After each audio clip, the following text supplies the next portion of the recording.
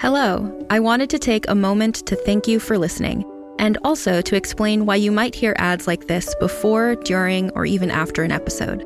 We're a small but mighty team here at Realm, and to help fund our shows, we promote products or services that we think you'd enjoy from a variety of sponsors. If any of our ads interest you, one of the best ways to support us is by visiting the link or using the promo code in the ad. It's pretty much a win-win since you can get some great deals and we can keep making awesome shows like this one. You can also visit realm.fm/partners for more information about our sponsors and how to access the different promotions. Thanks again for joining us in our corner of the universe. Listen away.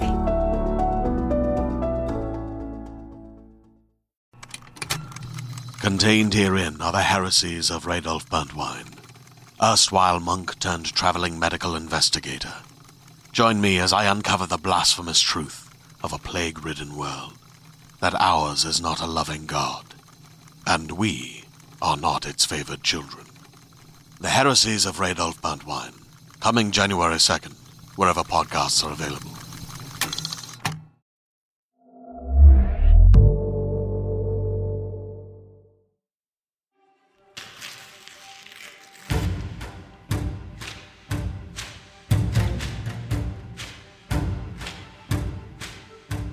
Realm presents Bookburners, Episode 13.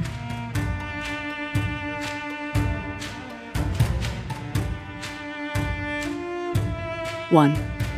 Shanghai. Then. Chen Juan decided she did not like the Russian. He smelled of rendered fat and wore a black suit he must have stolen from a funeral.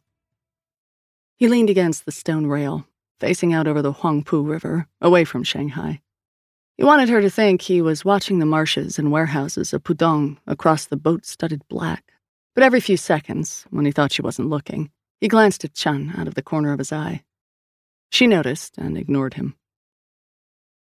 The Bund curved north, bounded to the east by the river, and to the west by the alien yellowed marble facades of traders' clubs and banks, and far away, the embassies, British and American and French. 1928 had not been a good year. But good or bad, the Bund endured, and served itself, as always. Few nationalist flags flew here. Chen had dressed for a party. Heels, a long high-collared black dress slit past the knee, a fox fur stole, silver earrings, gray silk opera gloves with silver trim, and underneath all that, a tasteful cross. She had not dressed to be ogled on the Bund by some threadbare, knife-faced foreign ghost. She drew a long breath through her cigarette and pondered the exigencies of her profession. Tallow stink and uneven footsteps heralded the Russian's approach. When she looked right, he leaned against the rail beside her. His coat was too tight, or there was too much muscle underneath. His head perched between mounds of shoulder. She tipped ash and straightened to leave. "Stay," he said in bad Chinese, tones broken, vowels slurred. "I tell you a story." "You don't know any story I want to hear." He caught her by the upper arm as she turned away. His fingers and palm were rough, his grip hard enough to bruise. "I think I do," he said. She stopped. "In the stone den," he continued, pronunciation almost perfect now, but sing-song, learned but not understood. "There lived a poet." His eyes glittered like ice covered with alcohol and set on fire. She frowned. "Your boss knows this is the world's worst passphrase, right? Any child would know the next part. If this was England, would you use ring of roses?" "We're not in England." "Say it." She sharpened her voice and wished her consonants could cut him. He was a lion addict, resolved to eat 10 lions. "What's your name, dear?" "Grace," she said. For some reason, foreigners liked people to have foreign names. Any foreign name would do. Didn't have to be Russian or German or whatever. All their languages sounded the same anyway. Maybe even they couldn't tell the difference. He let her go and smiled a crooked smile with crooked teeth. "I'm sorry, my dear. I don't make the rules. But it is a pleasure to meet you. Do you have the envelope?" She snapped open her pearled pocketbook and lifted from within a red envelope sealed with white wax and stamped with a winged lion. "Here." "You open it." "Don't you have hands?" "I do. I have yours." They were alone, despite the lights and crowds. Farther up the Bund, couples strolled. A black car idled near the sidewalk. She slid her thumb beneath the envelope's flap and tugged once. The seal popped. She withdrew and unfolded the note inside. There's nothing written here, just red paper. It's not a letter, he said. It's a packing label. And his arm was around her neck, his other hand pressing a wadded wet cloth to her mouth and nose. She let out a muffled cry, stopped breathing, and sagged into him. Behind them, the car's engine roared to life. He grunted under her weight, shifted his grip from her neck to her shoulder, so he'd seem to be supporting a drunken girlfriend home, and turned them both away from the river. The cloth left Chen Zhuan's mouth. She snaked her arm around his, twisted her hip, dropped her weight, and broke his shoulder. He screamed higher than she expected. Dark spots swam through her vision. The chloroform or ether or whatever slowed her a little. The Russian tripped and fell and tried to rise even through the pain. She straddled his back, took his neck in the crook of her elbow, and squeezed. His gasps reminded her of a carp she'd landed when she was 6. He twitched under her. Here's a story, she hissed into his ear.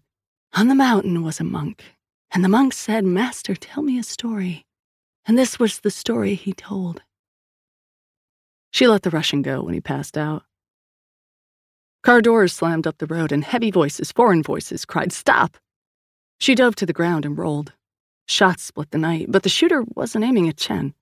The Russian's friends dove for cover. A second black car pulled to the curb. Its door flew open and Wu Jing dove out. He ran toward Chen Zhuan, a black blur, while Asan covered them both with his pistol from the passenger seat. Wu Jing got his arm under the Russian's, lifted from his side while Chen Zhuan lifted from hers, and together they pulled him into the car's spacious back seat. Wu Jing climbed back behind the wheel and gunned the engine. Chen Zhuan cuffed the Russian's hands behind him, shackled his legs together, and tied the handcuffs to the leg irons before he woke up. He thrashed and roared, as she expected. Up front, Asan traded fire with the pursuing Russians. Wu Jing turned a hard left and a harder right. What's your name? Chen's Russian wasn't much better than his Chinese, but it would pass. Fuck you. She hit him in the broken shoulder and he screamed. Name. Vasily, he said and repeated it like a charm. Let's trade stories, Vasily. You told me one, I told you one. Now it's your turn again. I can't. Wu Jing yanked the car through a 270-degree hairpin. Chen Zhuan removed her right glove and placed her bare hand on Vasily's shoulder. Where are the girls, Vasily? Where's the professor? Tell me now and you'll wake up somewhere better than this and never see me again. Hold out, and I'll introduce you to my other friends. I don't think you would like them very much, Vasily. I don't like them very much, to be honest. But they ask good questions. The kind people just can't help answering. No, he said. The girls. The professor. Asan leaned out the window and fired again. The pursuing car swerved and crashed through a cabbage stand. Vasily slumped. They're in Pudong, he said and gave an address. Thank you, Vasily. Turns out you did know a story I wanted to hear. Chen took the chloroform rag from the seat beside her, pressed it over his mouth and nose, and waited for him to still. We've got it, she shouted up to Wu Jing and Asan. Now we just swoop in and save the girls before the professor can move. Wu Jing laughed. Like it's that easy. It's worked so far. You think luck is the same as a good plan. You have my back, she said, and grinned when she caught his eye in the rearview mirror. And I have yours. That's better than luck. Vasily groaned. Chen Zhuan decided she liked him better this way. Vatican City. Now. I have never seen such irresponsible, corner-cutting operational behavior in my entire life as I have since you joined up.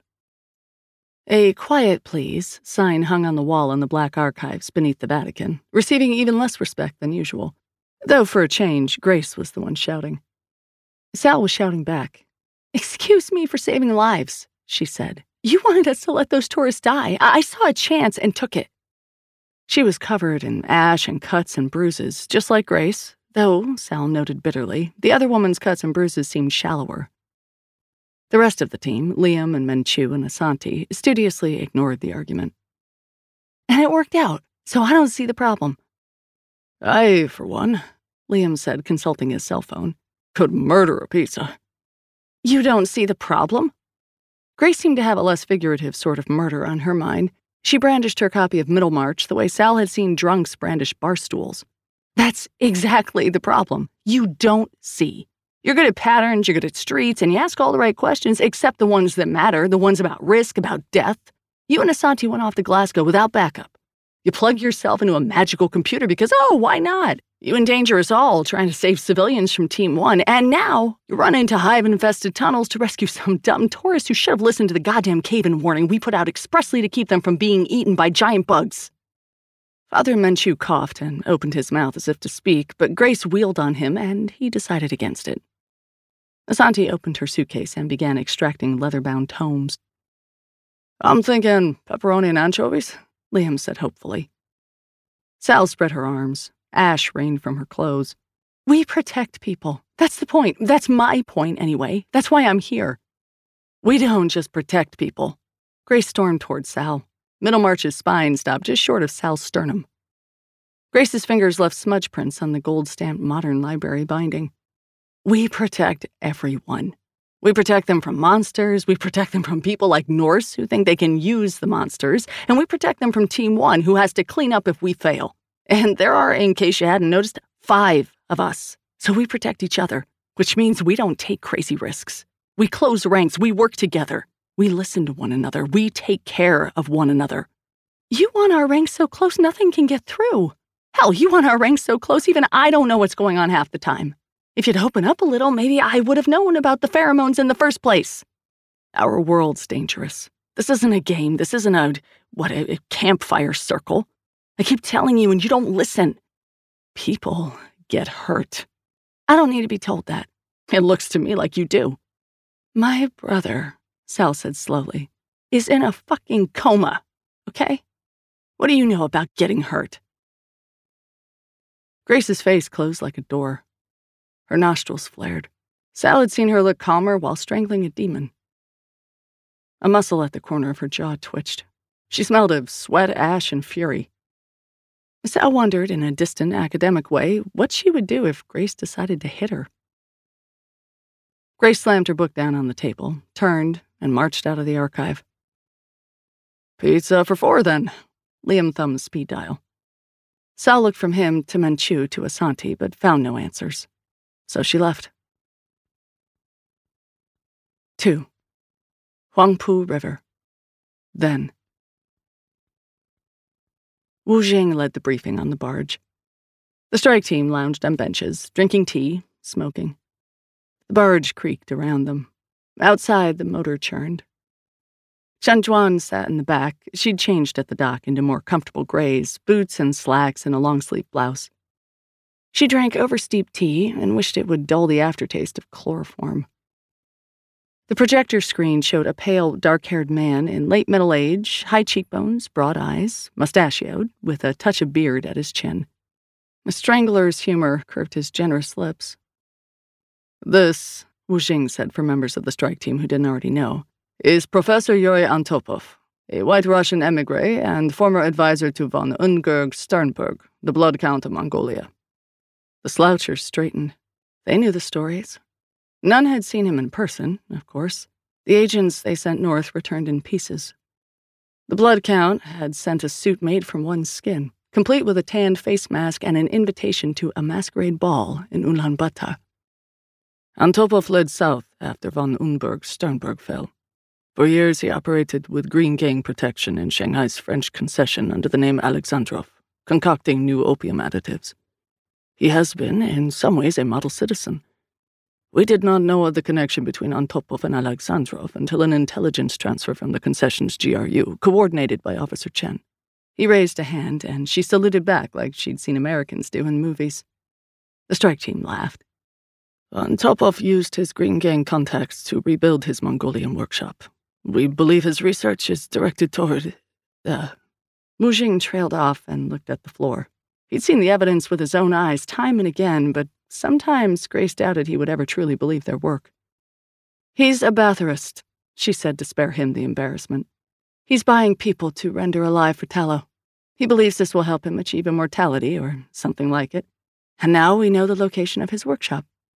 Chen Zhuan finished her tea. Unfortunately, he knows that we know. So he'll step up his plans and kill his hostages soon. We have to move fast. We'll go in from the waterfront, Wu Jing said. The rendering operation takes a great deal of space. It's most likely in the central stockroom here. The projectionist changed slides, replacing Antopov's sneer with the warehouse floor plan. We'll secure the dock first and storm through these loading doors.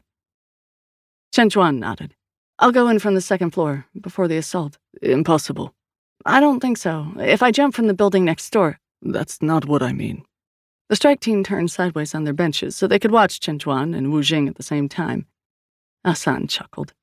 We have to get the hostages out, Chen said. We don't know what he'll do after we attack, except that he's a monster, and monsters don't like to lose. Give me 20 minutes to save lives. Wu Jing crossed his arms. Fine, but I don't want to risk your being caught in the crossfire.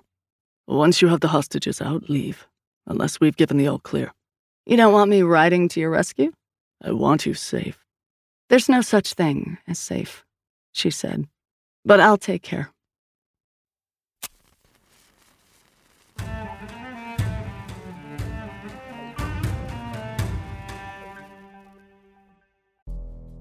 We can imagine many potential futures. Some serve as inspiration, others, warnings.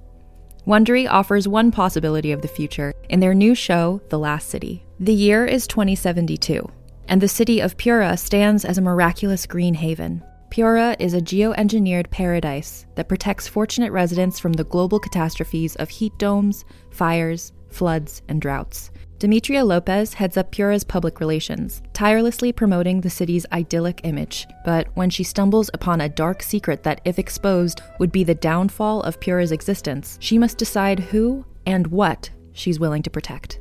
From Wondery, the makers of Academy and Dr. Death, The Last City stars actors Ray Seahorn, Jeannie Tirado, and Maury Sterling. Follow The Last City on the Wondery app or wherever you get your podcasts. You can binge all episodes of The Last City early and ad-free right now by joining Wondery Plus. Hey there, this is Justin Bartha. I made a funny new podcast, King of the Egg Cream. It has the greatest cast in the history of podcasts with actors like Louis Black. I'm torn by my feelings for two women. Bobby Cannavale. You can eat it, or if someone hits you, you can put it on your cut. Melanie Linsky. I wonder what these marvelous things are that look just like boiled chicken feet. Jason Ritter. I can break things and pick locks and kill people. Michael Stuhlbarg. The whole point is to inspire people that they should make themselves better. Ari Grainer. No, don't whet its appetite. What are you, an idiot? Me, Justin Bartha. That's not just any egg cream, that's a Lemke's special. And all narrated by the hilarious Richard Kind. This is the story of Harry Dalowitz and how he rose from nothing to become New York's King of the Egg Cream. So if you like funny true stories, come listen to King of the Egg Cream, available wherever you get your podcasts. Vatican City. Now. St. Peter's Square was as good a place as any to stomp and sulk. Sal, hands in pockets, shoulders slumped under her jacket, dodged tourists and stomped through posed photographs and muttered apologies. The Basilica Dome towered. Crosses were everywhere. Best architecture in the Western world, or at least the showiest. There is the Pope's balcony, a passing tour guide said in Spanish, or had she said, there is the Pope's hat. At least there wasn't an appearance scheduled today. Back home, Sal had checked the weather every morning before getting dressed. Here, she checked the papal schedule. But she couldn't dress for tourists, only suffer them or not. Sal, Manchu's voice. She considered storming on. A large Japanese family was lining up for a group shot with the basilica in the background, and if she timed it just right, she could ruin the photo. If she was having a bad day, shouldn't everyone? She stopped beside a pillar and waited for the priest to catch up. I don't ask for much, she said while he caught his breath. I know you all keep telling me to be patient, but I have been. I've learned the rules and kept them, and I can't catch a break with her. Manchu took a handkerchief from his inside pocket and mopped his brow. It was cool for a Roman afternoon, but with Roman weather, the modifying phrase mattered. I mean, I don't even want to talk about it, Sal continued. Grace is a private person, sure, you've all told me that at one time or another, and we're in this together, fight against the world, so we do need to learn to give one another space. Menchu folded his handkerchief and replaced it in his pocket. The Japanese family's toddler son escaped his mother and sprinted toward the camera, arms extended. Mom handed the baby to Dad and ran to bring the toddler back. He wouldn't let go of the his uncle's, arm. Why? Sal asked when she couldn't stand Menchu's silence any longer. Why what? Menchu replied. We should be elite, shouldn't we? The best in the world? Asante is, sure, and Grace, I guess. I've never seen anyone who can take or give a beating like that woman. But Liam should be what's-his-face from that Hackers movie, the blonde one, and you should be, I don't know, Father Teresa, and I should be Sam Spade with better clothes, and we should all of us speak 30 languages and know kung fu. It would make some missions easier, Menchu allowed. Do you know anyone like that? No. Neither do I. The toddler started crying. Mom lifted him. People are strange. You never know how they'll respond to what it is we do until they meet the other world for the first time. Many people break. Some forget. Some become enchanted. They chase after the monsters. Some fight back. You've met all kinds since you started working with us. No way to know who will do what in advance. We've always recruited from survivors. Is that how you found Grace? Mom sang, and the toddler stopped crying. She blotted his cheeks with her sleeve, then led him back to the family. Let Grace be Grace, Menchu said. She'll be fine. So will you. She just needs time. Something's been off between us ever since we met, Sal said. I want to fix it. This kind of tension between squad mates is dangerous. I've seen it go bad before. Grace would never endanger the mission, or any of us. Trust me. We need to get this sorted before it's a problem. I should talk to her, I guess. Where does she live? I can't say. Seriously? Mom took the baby from Dad, who knelt and offered the toddler a chocolate wrapped in foil. Mom scowled. She's a private person, Menchu said. Talk to her on the next mission. When we're on a mission, she's either reading and doesn't want to be disturbed, or she's hitting rotting meat monsters in the face with large rocks, in which case I'd rather not bother her. You're still new. I've been here 6 months. That's new for Grace. She's a lifer. She'll come to you when she's ready. Or the mountain could go to Muhammad. Grace's quarters, Menchu said, are a secret. If you pursue this, you might attract the church's attention, and I can only protect you so much. The toddler opened the foil, stuffed the chocolate in his mouth, and smiled with dirty teeth. Uncle, still kneeling, aimed the camera. Snap. Pudong, then. Chen Zhuan landed so lightly on the warehouse roof that she didn't startle the roosting pigeons. They shifted their wings and glared at her with evil eyes. Around her, under her, Pudong sweltered and stank through the summer night. Shanghai's ugly cast-off skin, lit by red lanterns and the moon. Back west across the river, the Bund squatted, smug as a city on fire. Someday someone would burn it down. Even marble would burn if the fires were stoked hot enough. She spidered over rooftop tiles to a latched-shut window and peered through. Empty hallway 10 feet below, a row of closed doors, each with a flap in the base. The rooftop windows that should have looked into the closed rooms had been painted black from the inside. Spread-eagled, Chen Zhuan poked her head over the roof's edge. By mutual agreement, an oil lamp pretended to light the alley, and a single guard pretended to watch the shadows it cast. He smoked. Just tobacco, she thought, but she couldn't smell for sure from this distance. The second hand of her watch ticked round the face. She didn't have time for more reconnaissance. No way through but in. She slipped the latch on the first window, lowered herself into the hall, dropped to a crouch, and listened. Behind each padlocked door, she heard shallow breathing. Were the captives asleep? Oh, not drugged, she hoped. Doors blocked both ends of the hall. The first bolted and locked. The second merely latched. She listened at the second door, and when she heard nothing, edged it open. Straight shot through shadows down a stairwell to the back door where the guard waited, smoking. Perfect. She returned to the first cell door. Antopov must have spent the Green Gang's money on mystical paraphernalia, muscle, and human beings. He certainly hadn't spent any on locks. Chen Zhuan's mother had taught her to open locks like these when she could barely hold a pick. Tension lever, exhale. Hook pins and rake and twist. The latch popped. Behind the door, the breathing stopped. Limbs scrambled on straw, the person inside drawing back into the corner like a scared rat. Chen Zhuan wanted to be sick. She never felt the way the person trapped here felt. She could imagine, though. She opened the door. The girl, the woman, wore a sackcloth dress and had large green eyes and long, thin limbs that had been slender once. She curled in the corner on straw, kneels under her chin, hands curled to claws. She was paler than she would have been if she had been outside recently. So, Menya savut grace, she said.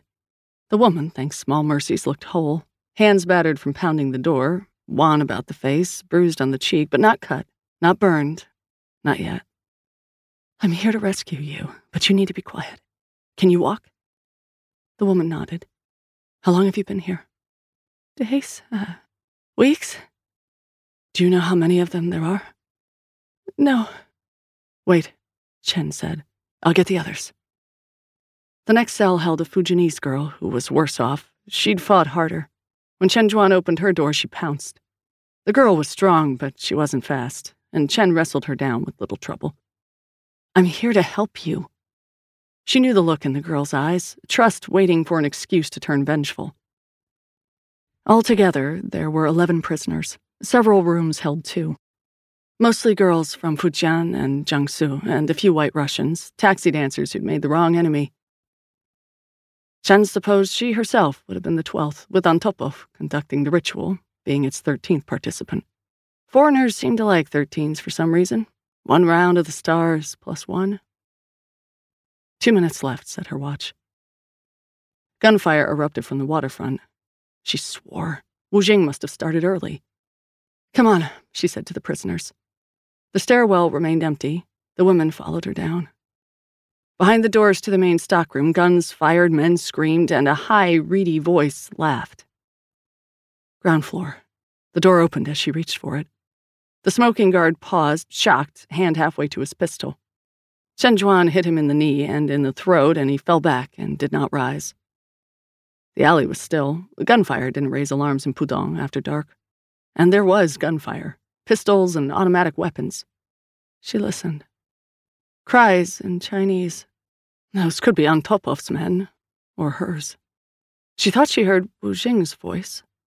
The hostages hesitated in the shelter of the warehouse. She should lead them to safety. That was the plan. Get them to the motor launch and rendezvous with Wu Jing back at Central. But someone had started the attack early, and after 4 minutes, Wu Jing still hadn't given the all-clear. Damn it. You have my back, and I have yours. Go, she told the hostages. Down to that street lamp, turn left, run straight for the docks. There's a motor launch waiting. Give them this. She reached beneath the collar of her jacket and produced her cross. They'll know it's from me. The girl who'd tackled Chen Zhuan upstairs seemed the most calm, so Chen handed her the cross. I have to help my friends. Go. They went. Chen relieved the fallen sentry of his gun. She hadn't brought a weapon herself. They were unwieldy for second-story work. Best use what she found to hand. She heard another scream from the stockroom. She counted breaths until the hostages disappeared around the corner. 4, 5. She crept down the hall and edged open the stockroom door. Light dazzled her. She smelled hot wax and burnt hair.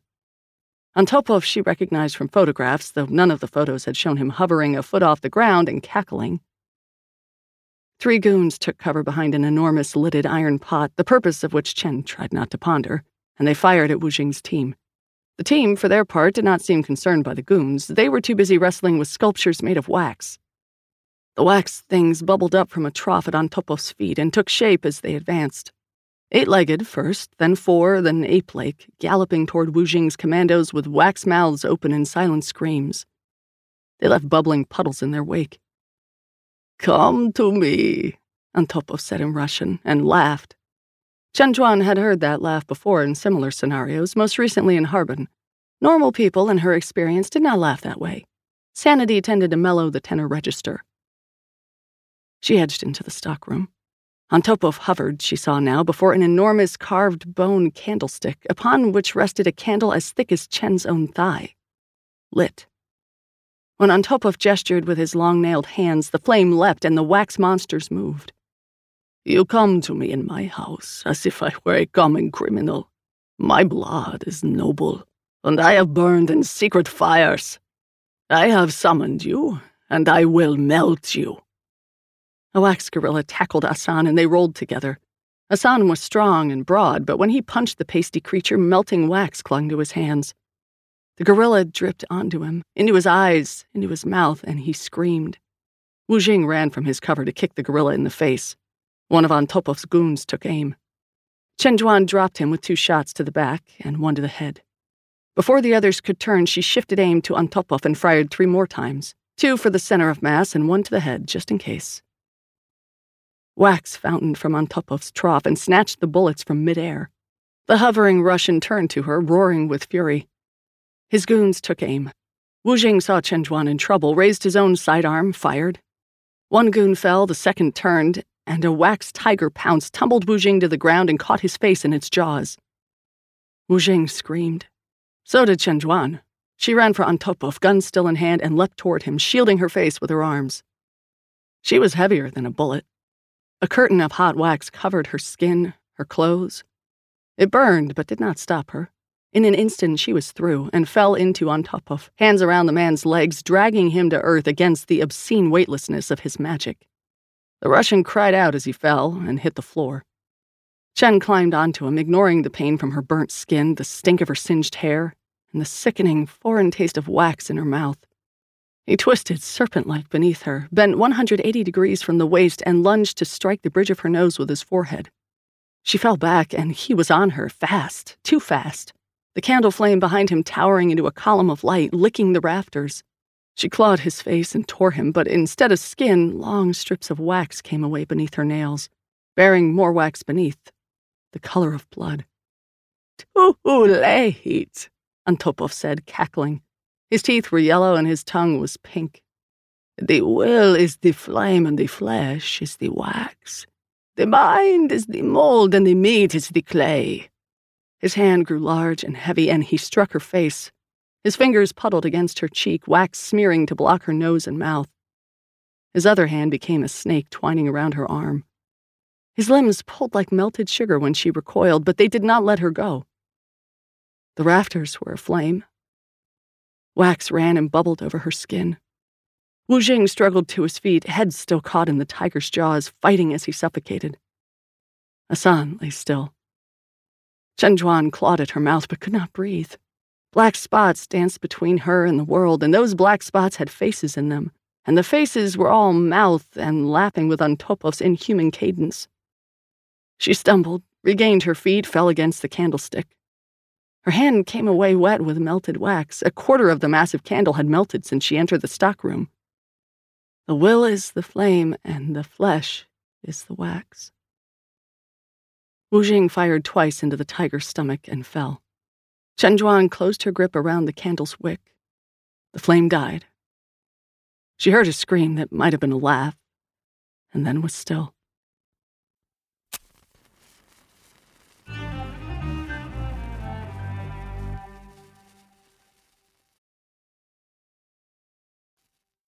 Three. Rome. Now. Manhunts, in Sal's experience, resembled wrestling matches. You circled your target and sought openings. Does she shop? Does she stay on the move? Is she a homebody? Any family? Sexual partners? What do you know about her, really? That said, Sal imagined any wrestling match she might start with Grace would end in a few painful seconds. Sal had seen gangland bruisers on PCP drop easier than that woman, so maybe the analogy broke down. Though, to be fair, she wasn't having much more luck tracking Grace than she would have had wrestling her. Start with facts. Grace likes books. She speaks more languages than anyone should. She fights, she's on time everywhere, and throws shade when other people aren't, which might suggest a military background, but didn't answer the question of where she lived. And anyway, if you relied too much on guesswork, you fell into the old Sherlock Holmes signal-to-noise trap. Did the mailman forget to shave because he was stressed, or because he lost his razor, or because the razor broke? That mud on the bartender's trouser cuff, really from East London where it rained at 4 p.m.? Or maybe the hose out back of the bar was leaking and he walked through a puddle while taking out the trash. Grace rode an orange Vespa. Fine, so did half of Rome. She dressed well, understated, clean-lined fashion, sans visible labels. Simple haircut, never drank as far as Sal saw, but then they'd been on mission most of the time they'd spent together. No sense hunting AA meetings in the Rome metro area. The brawling was a lead, at least. Grace trained with Liam sometimes, before and after missions, but Liam, when Sal asked him on the sly, didn't know if Grace had other sparring partners. Grace's style wasn't exactly a style at all. Hard strikes and bone breaks, throwing her whole weight to snap a joint or sweep a limb, more ferocity than technique. It looked like a hot, vicious mess, with Grace playing the part of vicious and the other guy in the leading role of mess. Sal spent a week sweeping MMA and boxing gyms, playing innocent. I'm trying to get my brother's girlfriend a birthday present, like lessons or a free month or something, and I know she trains, but I don't know if she trains here. A Chinese woman, about so tall, sharp jaw, dark hair, bob cut, fights angry. Half the gym attendants segued immediately into hitting on Sal before confessing ignorance. The other half just shook their heads and shrugged. A woman at a boxing gym said she knew most of the fighters in the area, and unless Sal meant Sandy Huang, who was a 6-foot heavyweight with a shaved head, the description didn't sound familiar. Thanks, but no such luck. Sal visited the clinic where her brother lay comatose and sat beside Perry's bed for hours, watching him, until the attending nurse left to check on a file he hadn't received. She slid into the man's chair. His screensaver wasn't even password protected. Liam would have had a fit. And keyed as best she could through nasty yellow-black DOS-esque prompts until she found a search function. Chen produced a few hundred hits. Chen Grace? 0. Did she use her Chinese name on records? Sal checked her own history, records of treatment, and a division tag which yielded a list of 20 names when she keyed that in. Most marked dead or retired. Manchu, Liam, Asante. No Grace. No Chens on the entire list. Somehow, in spite of all the getting hurt she did, Grace had never been patched up. Or, if she had, there was no record of it here.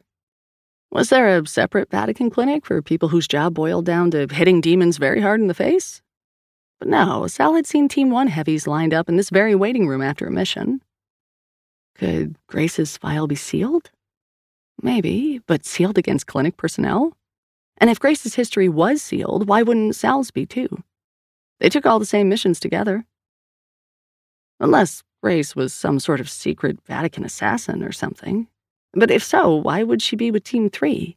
And wouldn't there have been at least one mission where Grace couldn't come? 3 seemed to be her permanent assignment. The nurse cleared his throat and Sal closed the search. I'm so sorry, I couldn't get any reception down here and I'm waiting on an email. She showed him her phone. You can maybe switch from airplane mode. Oh, Jesus. God. This is pretty embarrassing.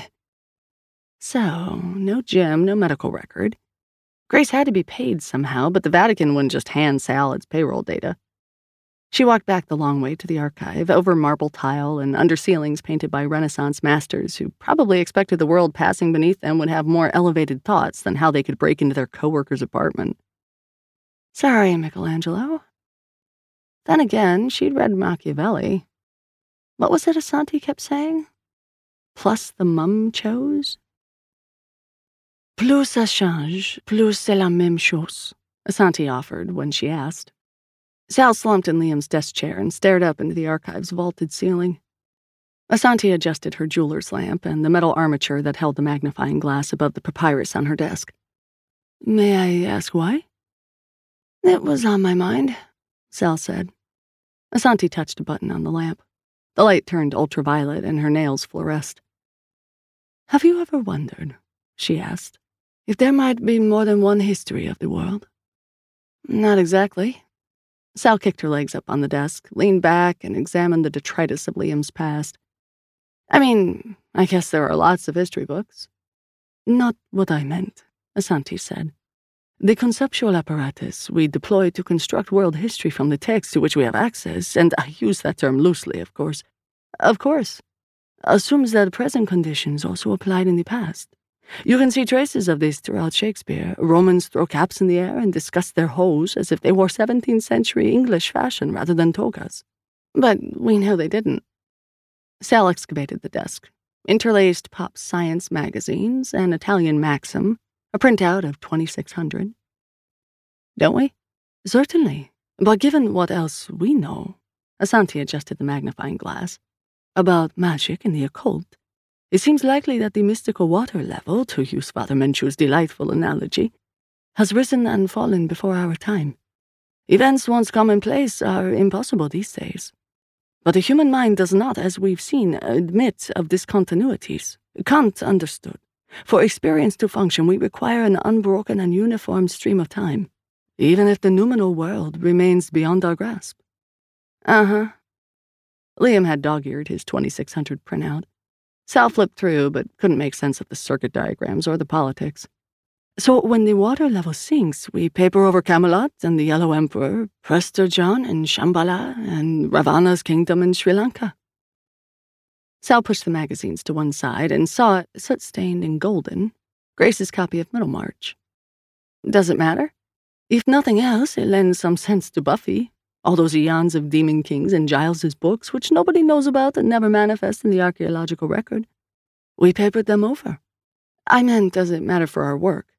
Obviously, the theory has practical applications as well, Asanti said, but criticism is its own reward.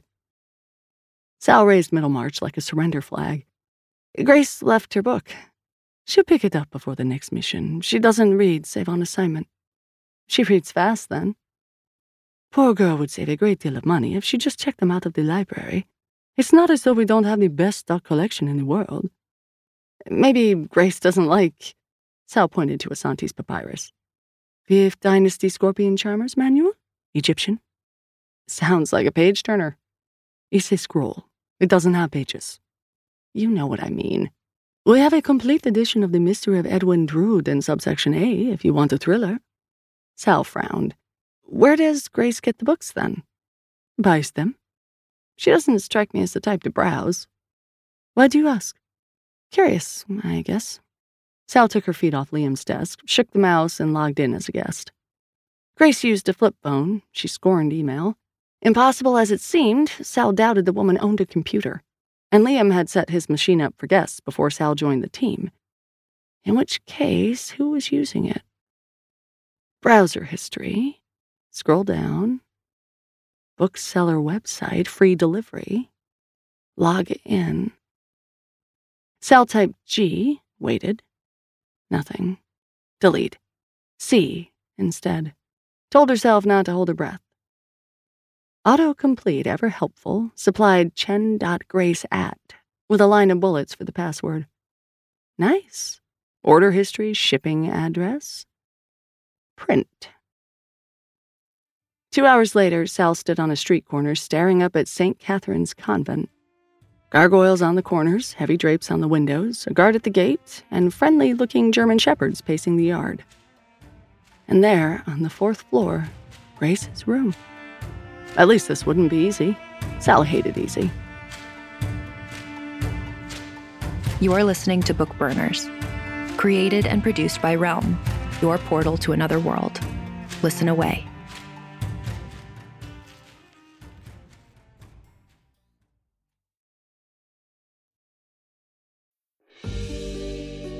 There's something weird going on with influencers right now. I'm a little freaked out. They just get everything they want. Everything's a little too perfect. Their smiles are a little too straight.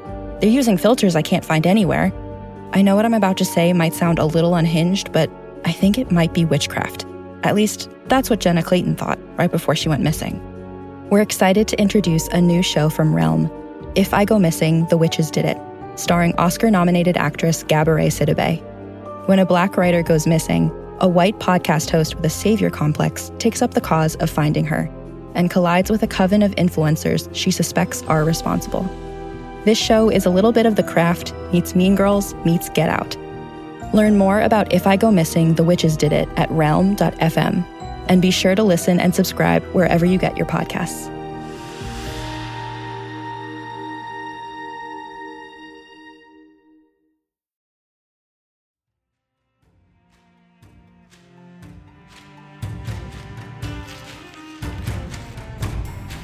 Book Burners is created by Max Gladstone and written by Max Gladstone, Margaret Dunlap, Amal El-Motar, Mur Lafferty, Andrea Phillips, and Brian Francis Slattery. Executive produced by Molly Barton and Julian Yap. Performed by XE Sands. Audio production by Amanda Rose Smith, and additional editing by Corey Barton and Brooks Ewald. Original theme by Hashem Asadolahi, featuring Jody Redditch-Ferber and mixed by Justin Morell. Cover art by Annie Wu. Executive in charge for Realm, Mary Asadolahi. Find more shows like Bookburners by following Realm on Apple Podcasts, Spotify, or at realm.fm.